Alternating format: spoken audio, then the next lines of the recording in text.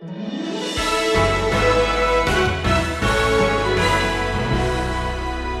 our God is in control.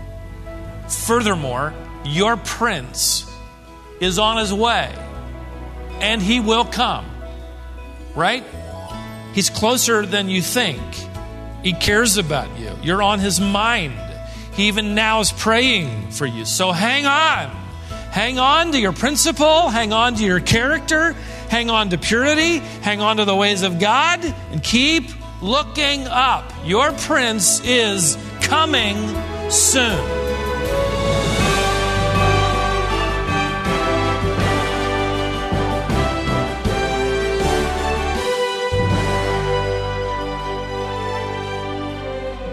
It may be that the fairy tale ending you had dreamed for your life has not been realized. Instead, maybe you're struggling with trials and difficulties and hardships. You're going to find help and hope today from God's Word. In today's message, Stephen brings the encouraging truth from God's Word that the Prince is coming.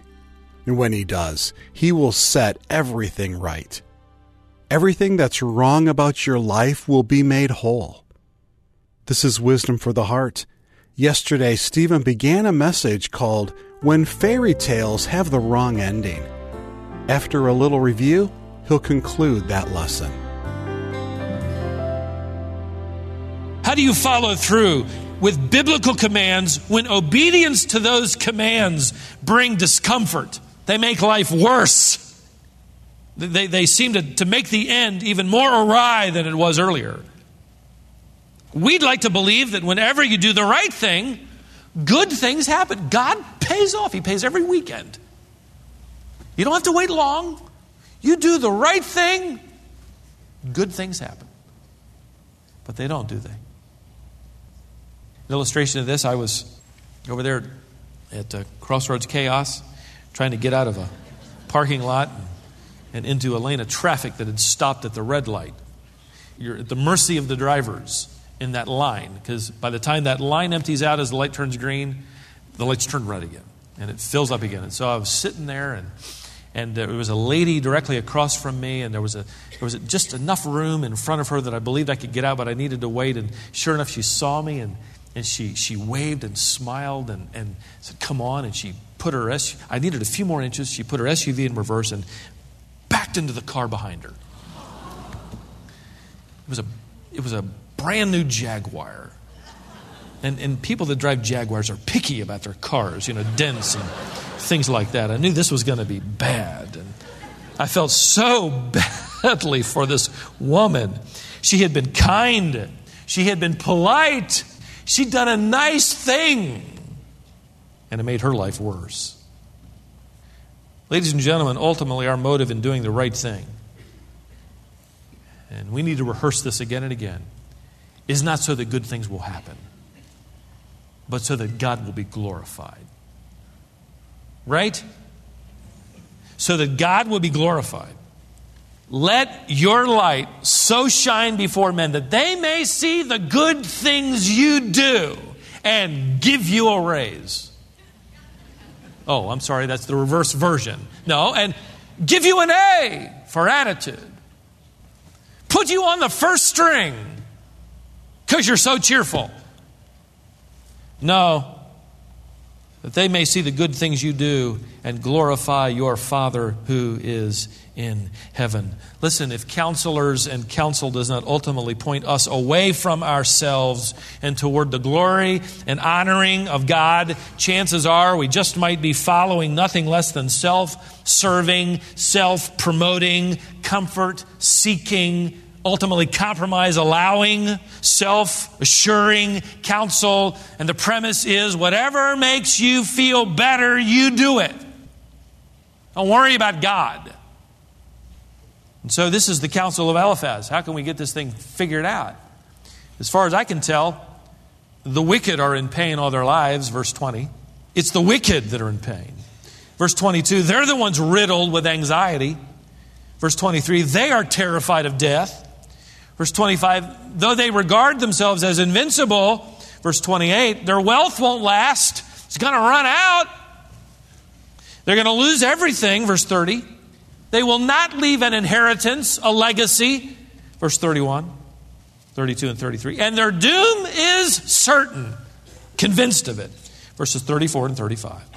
Now, Eliphaz, in that long list, is obviously talking about Job. He barely camouflages his condemnation. Doesn't really care.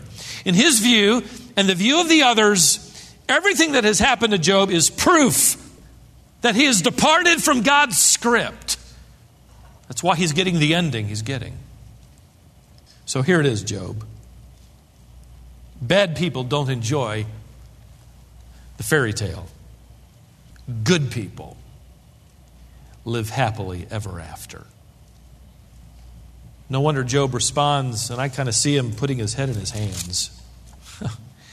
Chapter 16, Job answered, verse 1, verse 2, I've heard such things. Oh, I've heard more than I want to hear. Sorry comforters are you all.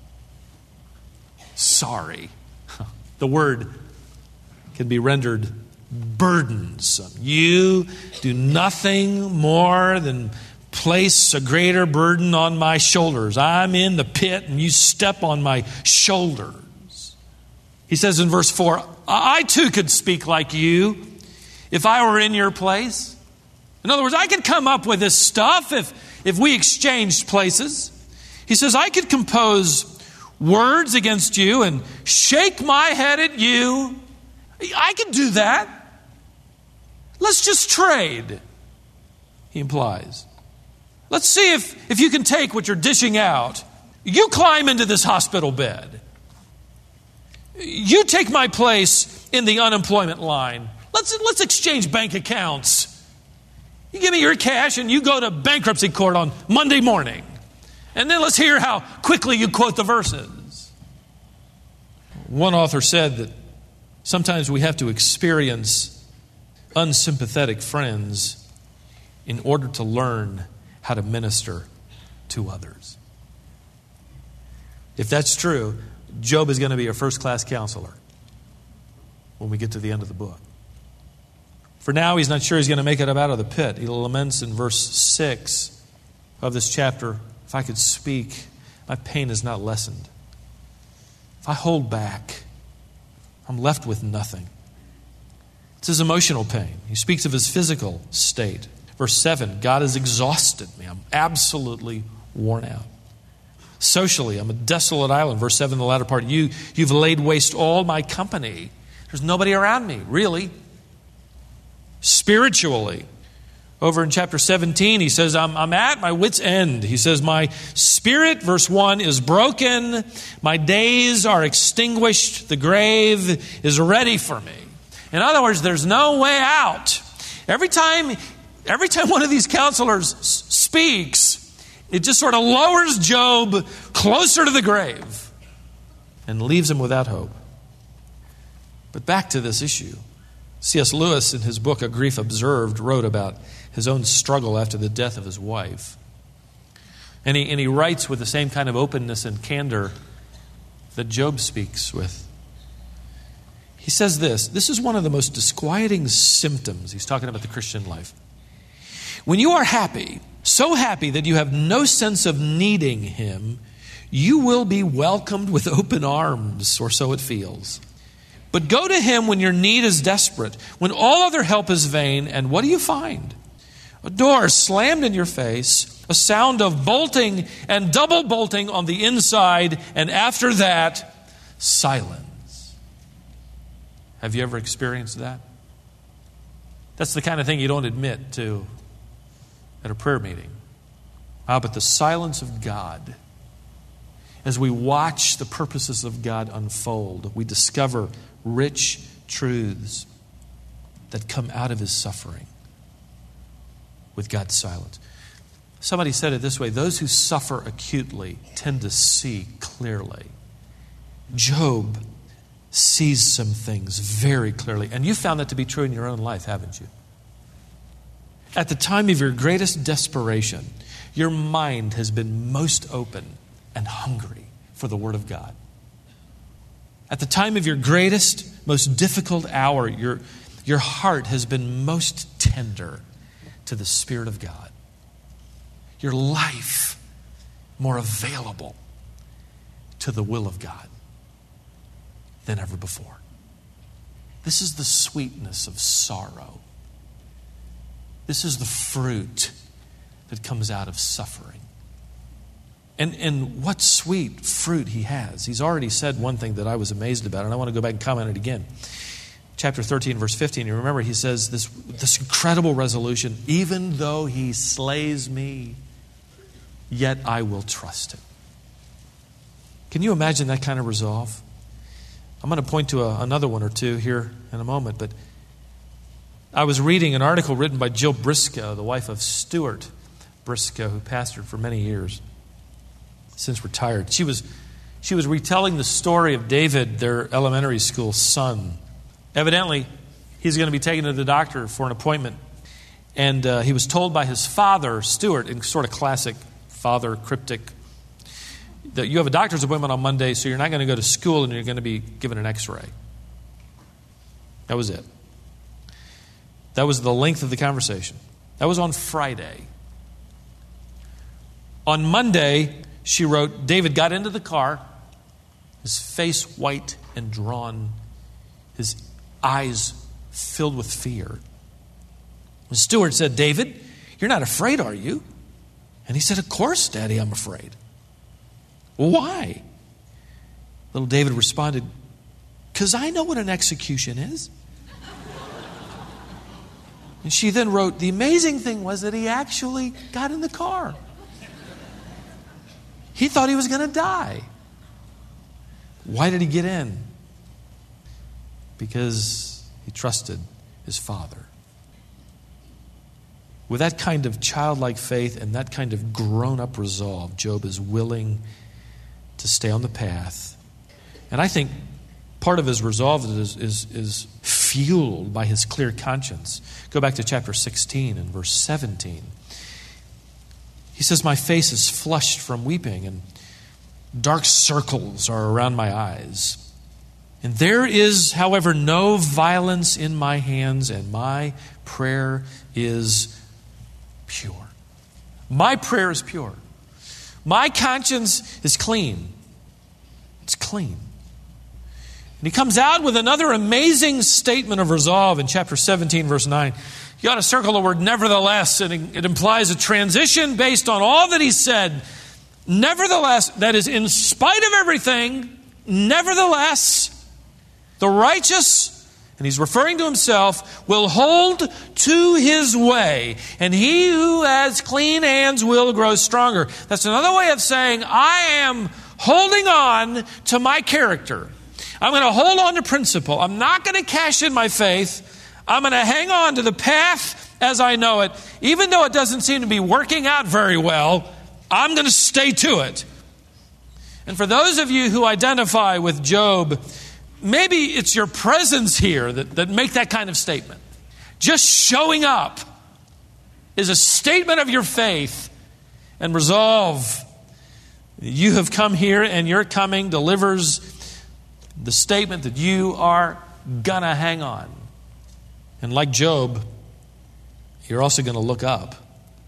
Notice verse 19 back in chapter 16. Even now, behold, I love this statement. My witness is in heaven, and my advocate is on high. My witness is up there in the heavens, he says. And I do have an advocate on high. It doesn't seem like he's my advocate, but I'm convinced that my conscience is clean and the altar is fresh. Sacrifices have been made. I have followed the path of God. And when I stand before him, I believe that he will step forward as my advocate. We know, by way of further revelation, what he did not know, that our advocate has a name. His name is what? Jesus Christ, who ever lives to intercede for his children. Imagine that. Jesus Christ, Job clung to it. We know it. We're told directly, is praying for you and me. He's praying for you and me.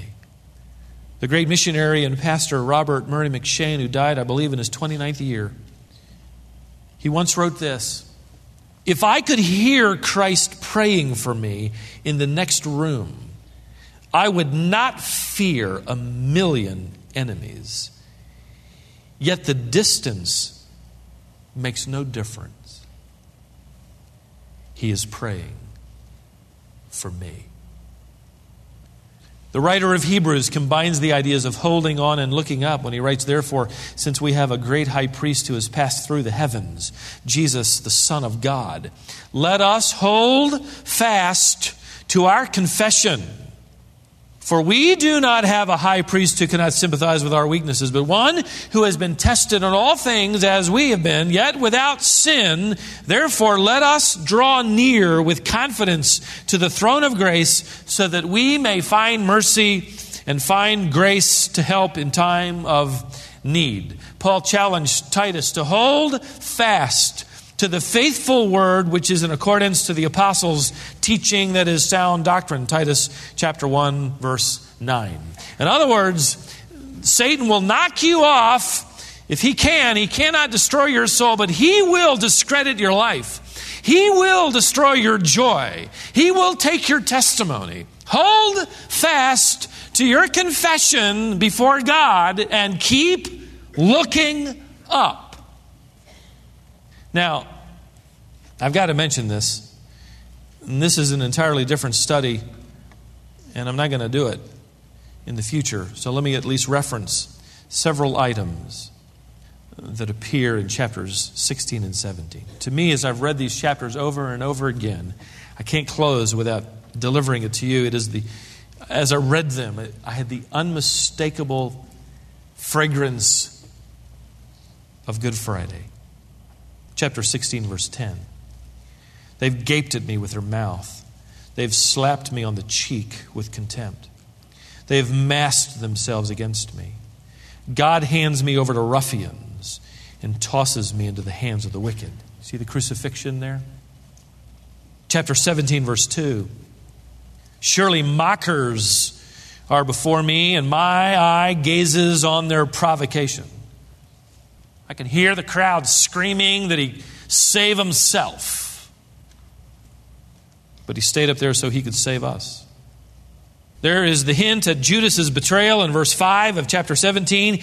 "He who informs against friends for a share of the spoil." Here's our Lord before his own people in verse 6. "He has made me a byword of the people, and I am one at whom men spit." You remember them spitting at our Lord? Literally, in whose face people spit. Job had no idea that his suffering mirrored in a way the suffering of Christ. He also knew very little about the fact that Christ's victory would liberate him from paradise and take him to heaven.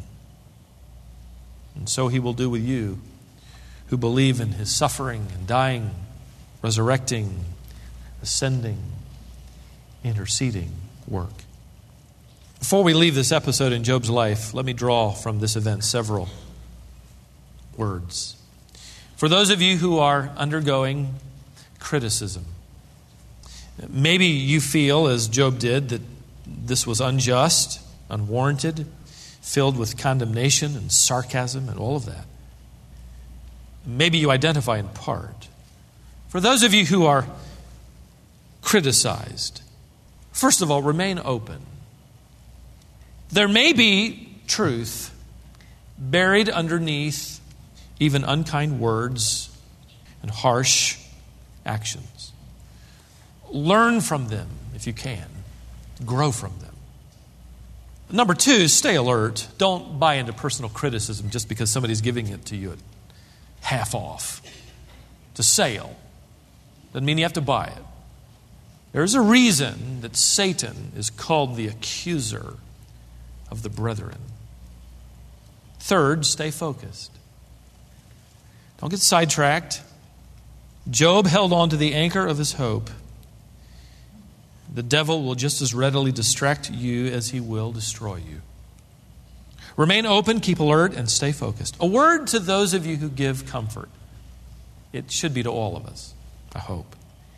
This episode between Eliphaz and Job is a good reminder, as Warren Wiersbe wrote in his little commentary, that comfort is not dispensed in convenient doses like cough medicine. It isn't perfectly measured out. And your patients don't show up at appointed time. They come unannounced. It's tiring work. It's giving. We are truly, I believe, surrounded by people who silently, desperately need an encouraging word. Even here, today. My mother-in-law began dialysis treatments 3 afternoons a week, Monday, Wednesday, Friday. Hooked up to a machine for 4 hours. I picked her up from the clinic and she was telling me about all the people that go to this clinic just off Highway 64 across from McGregor Downs. Didn't know it was there. Didn't know about this subculture of suffering, frankly. Maybe you did. I was taking her home one afternoon, and she was telling me about all the people who come into that clinic to get hooked up to those machines. And all ages, all sizes, all races, all different kinds of personalities. There's the 85-year-old who waves at everybody. There's the young couple where the husband has just begun treatment. There's the 16-year-old young man who comes in. Chipper attitude with those around him, hooked up to the dialysis machines 3 to 4 hours at a time, every Monday, Wednesday, Friday afternoon. He's there. And I can't help but wonder, who knows? Who knows at his school? What students know why he doesn't try out for a sports team? Why he never seems to be hanging around after school? I wonder what teachers know.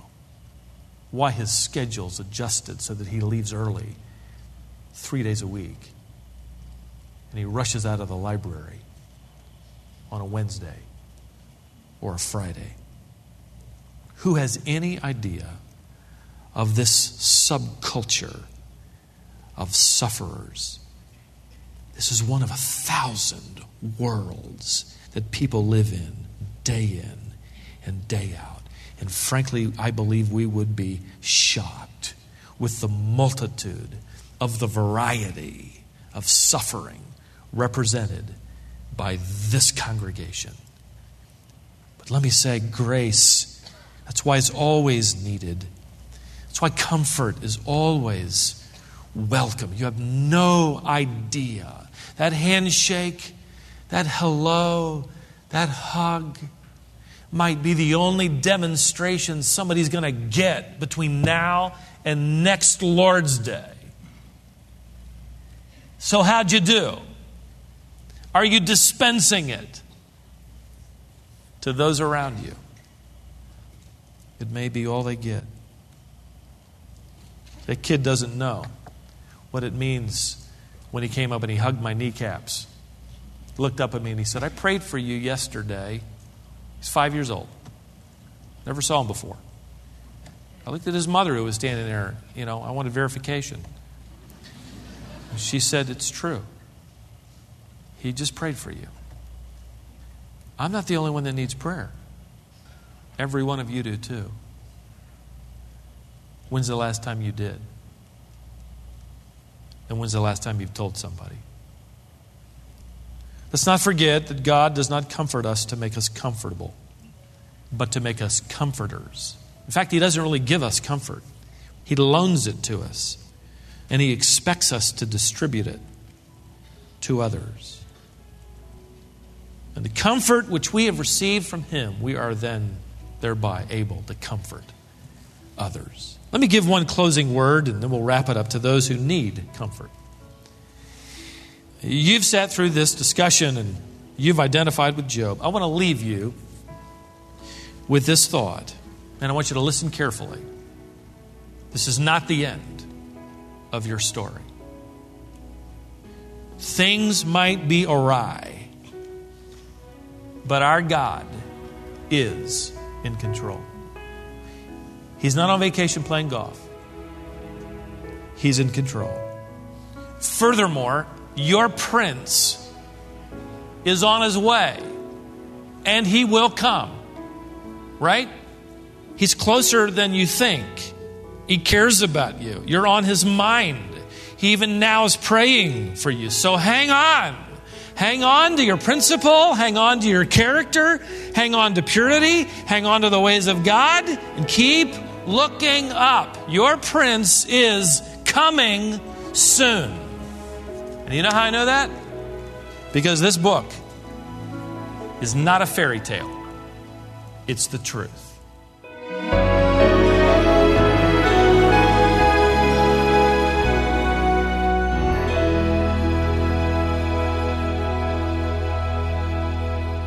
God's Word is the truth, and I hope the truth of Scripture has encouraged you today. You may not be struggling in the same way Job did, but the trials you face are just as real, just as distressing, and just as discouraging. It's my prayer that God will use the message you just heard to encourage you today. You've tuned in to Wisdom for the Heart. This is the Bible teaching ministry of Stephen Davey. Stephen is the president of Shepherd's Theological Seminary in Cary, North Carolina.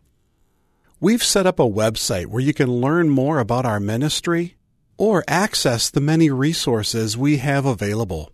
You'll find us at wisdomonline.org.